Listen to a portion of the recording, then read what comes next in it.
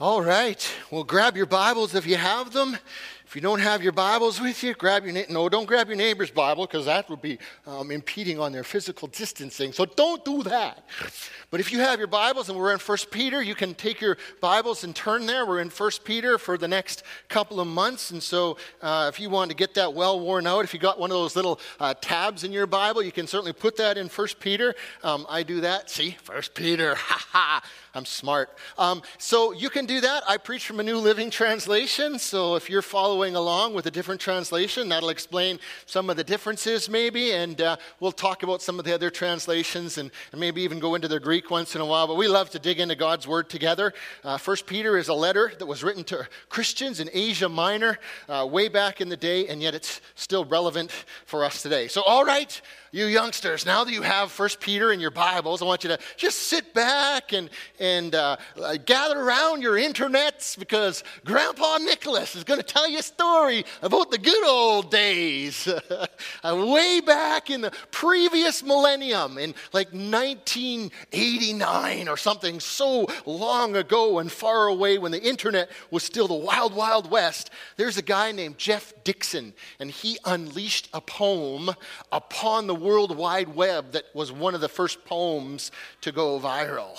All right, in his Hacks Are Us online forum. Hacks Are Us, that sounds real trustworthy. The poem is spread far and wide. It's been attributed to various authors, so anyone from the Dalai Lama to George Carlin. Boy, did you ever think those two would get mentioned in the same sentence? I didn't. An unknown Columbine student. How many of you remember Columbine? That was awful. Or that most prolific of internet authors of all time, Anonymous, right? Well, this poem is not anonymous. It was actually, we can trace it to a sermon that was by Dr. Bob Moorhead at Overlake Christian Church in Seattle, Washington. So like most preachers, he just doesn't get credit for it. People steal it and then use it because they don't want to give a Christian guy credit. So anyways, I abridged it a little bit because in its entirely it's about 13 minutes long, so it's half my sermon, which I just didn't want to give up. So I abridged it, but you'll probably recognize parts of it.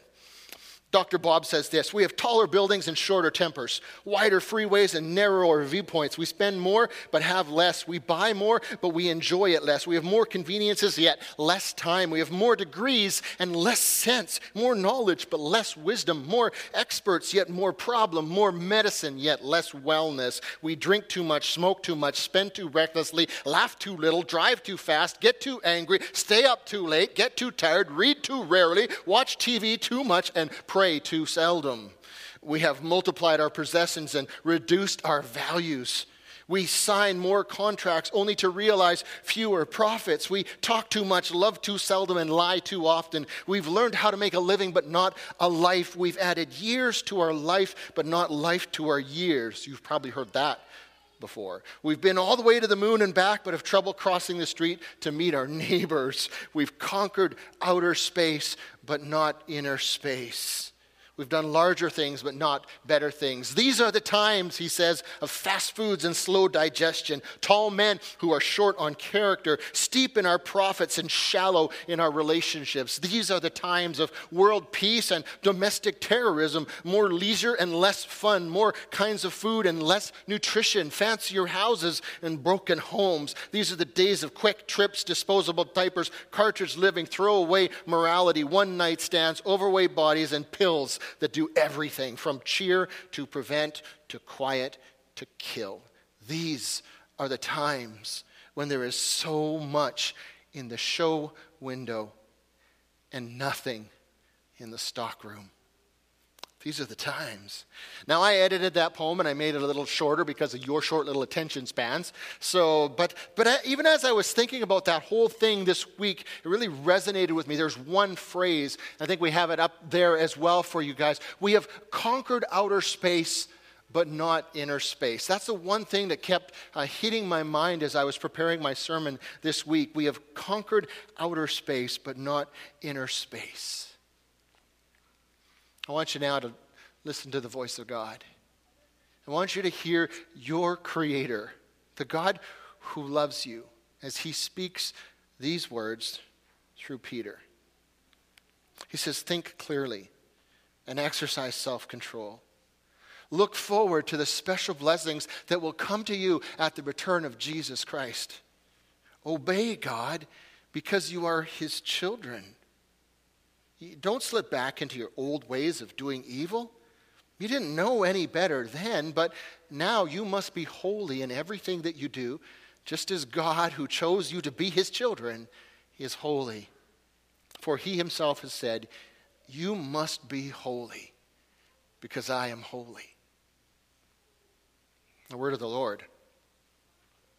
We do live in unusual times. Just like those believers way back in the first century lived in unusual times. They believed in Jesus, but man, were they ever outnumbered by unsaved and unbelieving friends and neighbors and relatives all around them. The movement had just started to take off. Christianity was still such a small group of people, and they were scattered, and they couldn't get together. And you know, those things that we all talk about, those moments that we love when 10,000 men gather in a stadium together, all of them Christians and all of them singing Promise Keeper songs. These guys couldn't do that sort of a thing. They were being persecuted, vilified, and being slandered. They were getting all sorts of things going on because of their belief in Jesus. Not because they were awful Christians who were judgmental of everyone else and not following all the rules themselves. No, they were being slandered because of their faith. Because they stuck out and they were different. They were strangers in a strange land. They faced a persecution that you and I will probably never face in our lives. I mean, you read about it.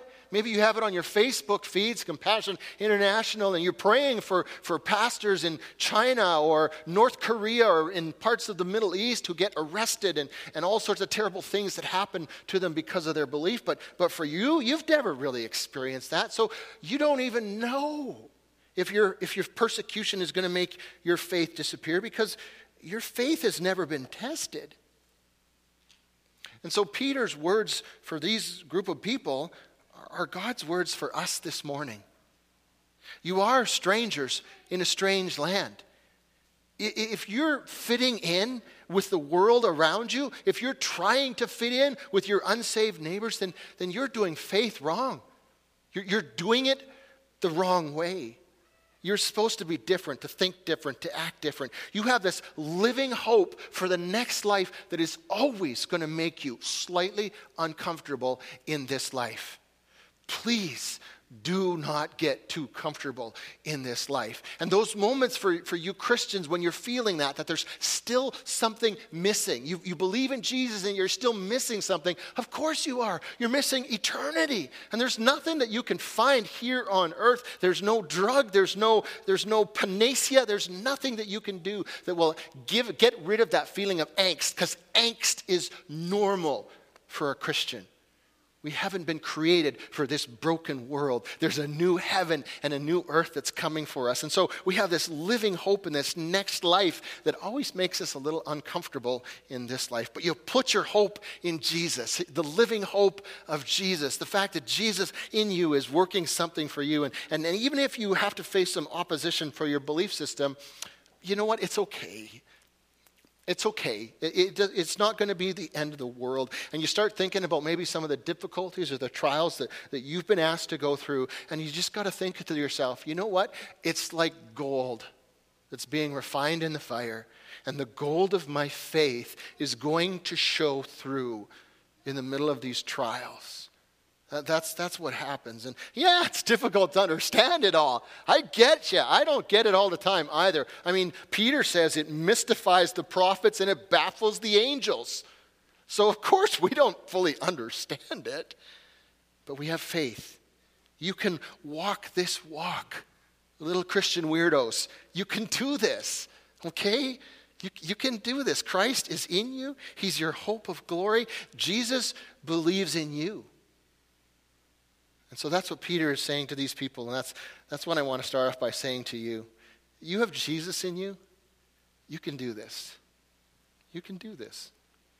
Now here's the thing. if you really do have this living hope in you, you recognize that it didn't come from anything that you did. You recognize that at some point in your life, you were lost in darkness. You were angry, rebellious, full of pain, lashing out at all sorts of people. And God, in his great mercy, went into the darkness looking for you. You didn't go looking for him. He came and found you. And he found you in that darkness, and he shone his light in your life. He's the only hope that you have. Now, here's the thing. Yeah, he found you in the darkness, but you're not supposed to stay there. You're supposed to be changed by the light. You're supposed to walk towards him as he's come to find you. And then he says, Christian, come follow me. You get up and you follow him out of the darkness and out of the pain and out of the misery and out of the rebellion and out of the sin. His love changes you. You're taking a shine. You're taking his shine. So as we look at 1 Peter this morning, I just kind of summarized the first 12 verses there. And then Peter says now, he says, because you have this Jesus in you, let me remind you of some of the really great things that are going on in your life. So there's 5 things that Peter says in this short little passage. He says, because you have Jesus, you get a new mindset. Number 2, you get a new focus. Number 3, you get a new goal. Number 4, you get a new identity. And number 5, you get a new lifestyle. All right? It's all wrapped up in this one little concept called holiness. Now, we have to be careful with that word holiness. Because if we're not careful, the world is going to define holiness for us. And you know how the world defines holiness? What does a holy person look like to someone who doesn't follow Jesus? Well, it's that stuffy, stuffed up person who thinks they're better than I am. And they have their nose in the air and they're afraid to have fun because they're afraid of sinning. That's how the world defines holiness. They're afraid of living because they're afraid of sin. But that's not God's definition. You know how God defines holiness? According to God, holiness is just someone who looks like him. That's all that it is. It's just starting to look a little bit more like Jesus. That's holiness in a nutshell. Like, as you begin to hang around with Jesus a little bit more, as you begin to pray and let his word soak into you, you're going to become a little bit more like him.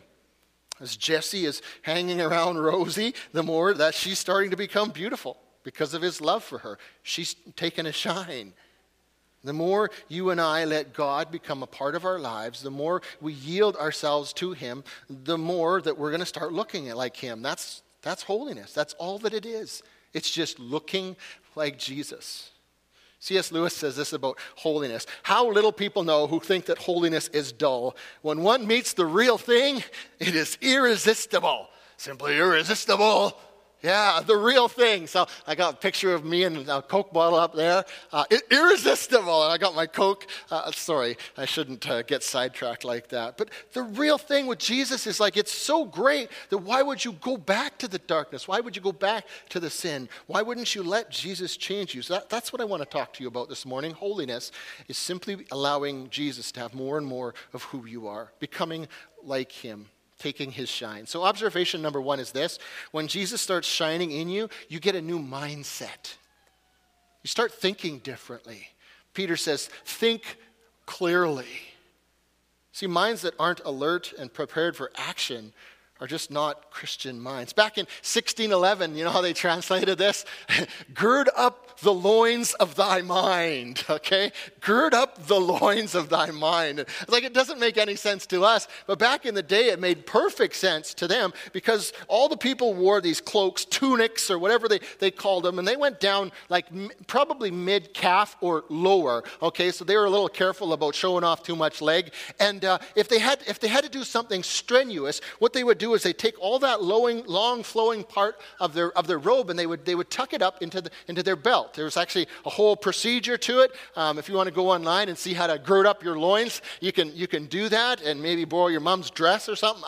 I don't know what you do in your own COVID isolation is up to you. But that's what they did. They girded up their loins. When it talks about Elijah the prophet on Mount Carmel, remember the showdown of Mount Carmel? The thing I love about that is that it says that Elijah girded up his loins He tucked his tunic up into his belt, and then he outran King Ahab's chariot all the way back to, was it Shechem, I think? From Mount Carmel all the way to Shechem or somewhere like that, girding up their loins. Now, so that's ride like the wind, bullseye, ride like the wind. Yeah. Okay, so enough about girding up their loins.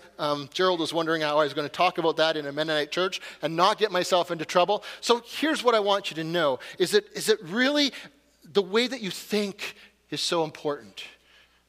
Do not be conformed to the pattern of this world, but be transformed by renewing your minds. But Paul says in Romans chapter 12. And so much of what goes on in your life that messes you up, it all happens right here, right?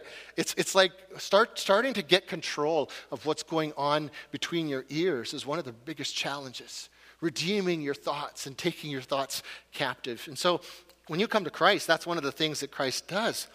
Your mind's going to wander unless you get under control. And once you start to chase after this mindset of Jesus, you just say, Jesus, show me how you think about this particular issue. Just show me how I know how I think. Show me how you think. Now, someone challenged me this week that I needed to write an email to my member of parliament, kind of reminding them about churches and some of the things that we're hoping for. And I sat down to write this email to my member of parliament. And my own mind, my fleshly mind, was full of anger, and I wanted to just lash out, and I wanted to let him have it. And I kind of went to myself, that's not going to be cool. Like, seriously. So I asked Jesus, I said, Jesus, could you take over my mind and show me how to think the way that you think? And so once he did that, then I wrote my email, completely different email.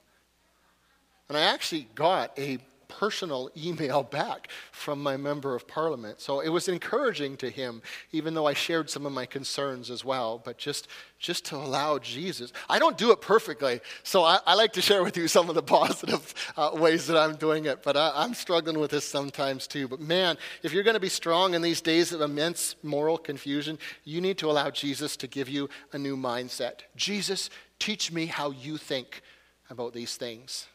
Now, the second thing Peter says, because you have Jesus, you have something new to set your sights on. You have a new focus. The scripture says, exercise self-control. And that means that you don't rely on some of the sinful ways that you relied on in the past. I mean, in the Greek, this word literally connects to being free from the influence of wine. That's what it literally comes from, wine free. And so there's a lot of people that are drinking a lot during COVID, right? And there's other ways, other things that we rely on to shape us. And God's saying, no, like you need to be free of these sorts of things. These are things that can drag us away from God, cloud our moral and spiritual judgment, cause us to lower our standards and compromise our values. But here's the thing, I don't want to get legalistic with you here. I just don't. Like, you start making up a list of rules that you have to follow, and the next thing you know, you're upset with everybody else who's not following your list of rules. That's not what Christianity is all about. To me, when I read this, I think to myself, what I need to do is I need to look at Jesus, and I need to say, Jesus, can you show me the one thing in my life that is distracting me from you? Whatever it is. And it might be different for you than it is from the next person. It might be something the other person doesn't even struggle with, and God's bringing it to your attention. And you're just saying, Lord, like, I want to pay attention to you, Jesus. And if there's something that's taking my attention off of you, I want to deal with that. I want to take appropriate steps. It might be a wrong friendship. It might be a harmful TV show. It might be your work atmosphere. It might be your need for acceptance. I don't know what it is in your life. But a new mindset says, Jesus, teach me how to think the way that you think. And a new focus says, Jesus, show me what is distracting me from you. Just that one thing. And I'll work on that this week. I'll work on bringing that into submission to you. Sometimes it's a really good thing, but it's not the best thing. And it takes our focus off of Jesus. So when you have Jesus, you have this new focus. Third way that you see that inner space changing is you get a new goal. Looking forward to the special blessings that'll come to you at the return of Jesus Christ. Now, there's one or two of you, I won't point you out, that are probably old enough to remember, but for the most of us, we've read about the man on the moon, right? And the Apollo moon mission, and the United States putting a man on the moon in 1969. And if you've read about that or you remember it, you probably realize that all of it started with a speech that John F. Kennedy, the president in 1961, gave a speech, Man on the Moon. And I encourage you, if you want to go online this week and look that up, you can actually listen to it. It's about the length of a sermon. It's about 33 minutes long, and it's really, really inspiring, okay? This is what President Kennedy says at the very end of it. He says, space is there, and we're going to climb it. And the moon and the planets are there, and new hopes and new knowledge and new peace are there. And therefore, as we set sail, we ask for God's blessing on the most hazardous and dangerous and greatest adventure that mankind has ever embarked upon. And they did it. 8 years later, the whole nation shifted its focus because of that speech and set itself a new goal. And they achieved that goal. When you get Jesus into your life, you set a new goal. Like Paul says, I count everything else as garbage for this one thing, that I might know him. That's your goal as a Christian, is to come to know Jesus more and more and more. You get this new goal. Like there's no point climbing all the way to the top of the ladder only to find that you've leaned your ladder against the wrong wall. Am I right? Like so many of us spend so much time and energy on other goals, an end to COVID or paid off mortgage, a new car, a good retirement fund, 27 happy and healthy children. That's all, they're all good goals, but they're not the main goal. You know what the main goal is? The main goal is when Jesus comes back and he evaluates the length and the breadth of your life, and he looks at you and he says, well done. Well done, my good and faithful servant. Come, enter into your Father's joy. That's a goal we're chasing after. Well done. Doesn't everything that you're going through, doesn't it kind of all start to make a little bit of sense if you start to think about that moment when your King of Kings is going to look at you and say, well done. That's a goal. Jesus, show me how you think about things, a new mindset. Jesus, show me the things that are distracting me from you, a new focus. Jesus, remind me of the day of your return, a new goal. Fourthly, it says you get a new identity. You get a new identity. Obedient children. I love that. And that just, those two words together are just so amazing, right? That's all we need to say, obedient children. Obey God because you are his children. Don't slip back into your old ways of doing evil. You didn't know any better back then, but now you have to be holy in everything you do because God, who chose you to be his children, is holy. Peter calls these Christians obedient children. And man, if you're a parent, you know exactly about this, right? When your child is obedient, it just brings such a peace. Like when your child is making good decisions, you feel like you've achieved something as a parent. You can rest at night. You don't have this ongoing angst, and your whole world is right. When people look at you and say, "Man, you have good kids," like there's hardly a higher compliment that you can give a parent, and it's just like it's shalom, right? And then there's Josiah. Just kidding. There's those moments as parents when our kids are not being obedient. And you just feel that, don't you, as a parent? You hurt and you long for them because you think your life would go so much better if you'd be obedient. But all of us, we've had those moments as parents when we love our children, but oh Lord, we've all had those moments where we've taken our little girl and thrown her over our shoulder and we're walking out the church and she's yelling out loud, "Don't pank me, don't pank me, don't pank me." Shout out to Mike and Lolita. And Samantha, if you're listening to this, you've turned into a beautiful young woman, so that's good to know.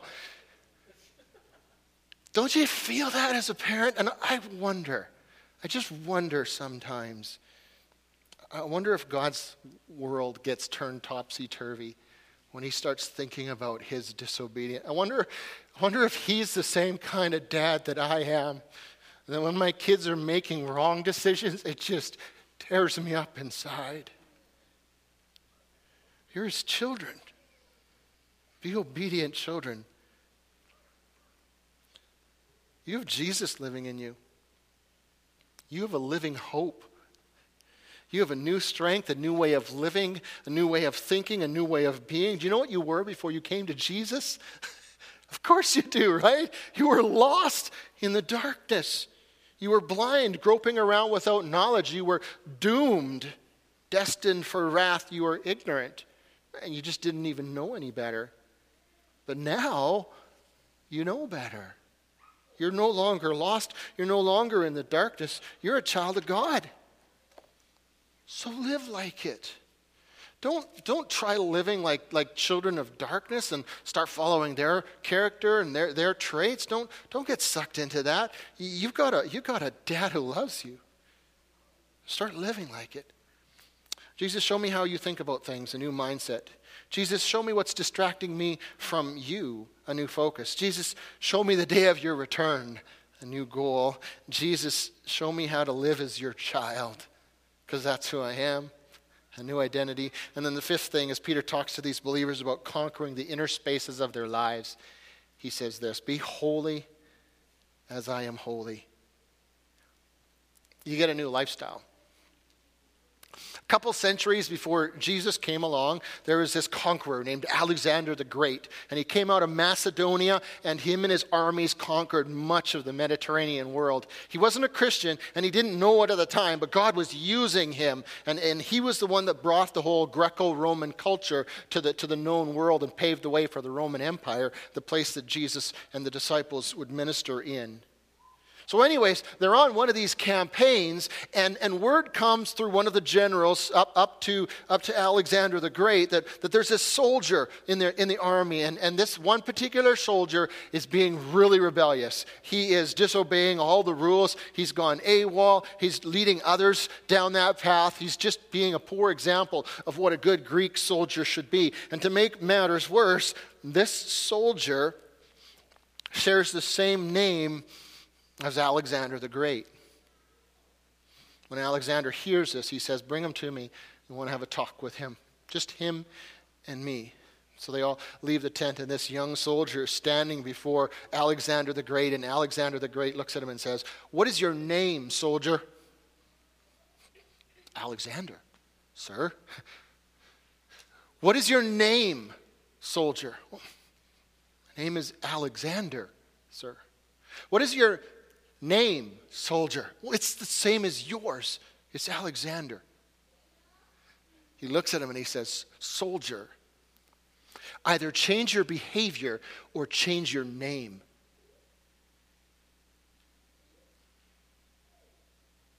Christian, little Christs, either change your behavior or change your name. Don't change your name. Change your behavior. You're a child of God. Just start acting like one. Jesus, show me how you think about things, a new mindset. Jesus, show me what's distracting me from you, a new focus. Jesus, show me the day of your return, a new goal. Jesus, show me how to live as your child, a new identity. And Jesus, just show me you, a new lifestyle. Think clearly and exercise self-control.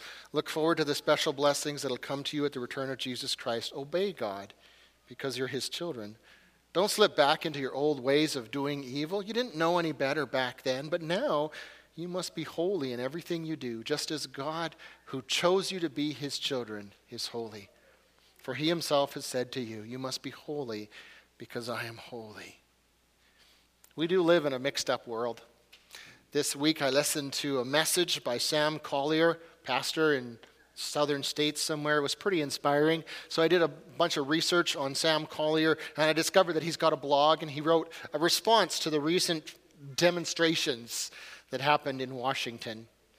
I liked it. I want to share it with you as we close today. Sam writes this. He says, "What we face today is an emotionally ruled generation blinded by our own perspective. We are concerned with only our own immediate outcome. We have lost our way. We have forgotten about empathy and become comfortable with individualism. And until our love for all trumps our love for self, we will continue to fight each other instead of for each other. Whether Democrat or Republican, rich or poor, gay or straight, male or female, we must come together. If we do not, I believe that our collective destiny will reflect that which Dr. King warned about in his famous quote, saying, 'We must learn to live together as brothers, or we will die together as fools.'" This world simply has nothing to offer you.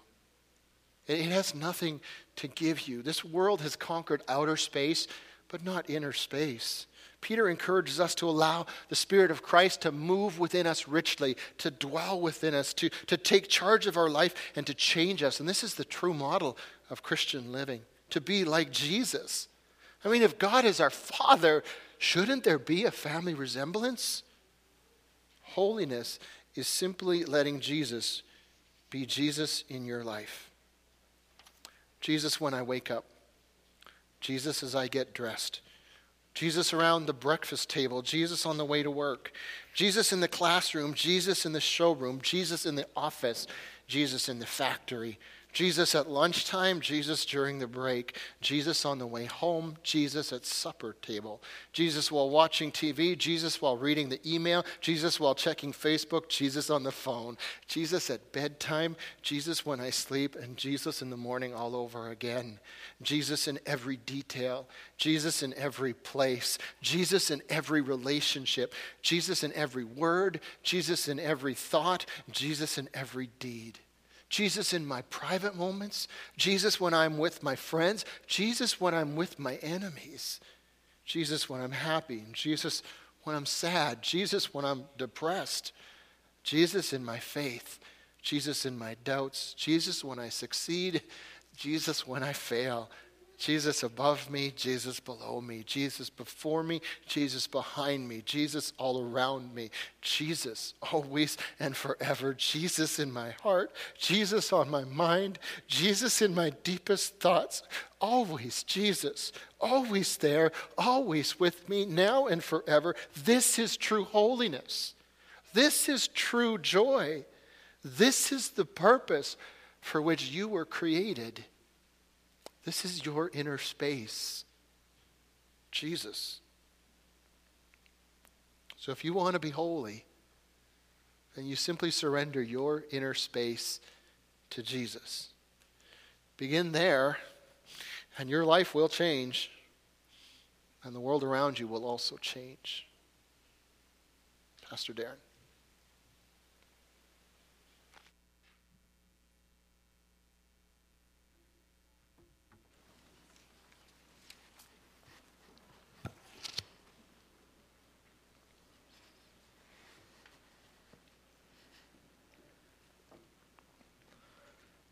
That was a very long and complicated way of saying this.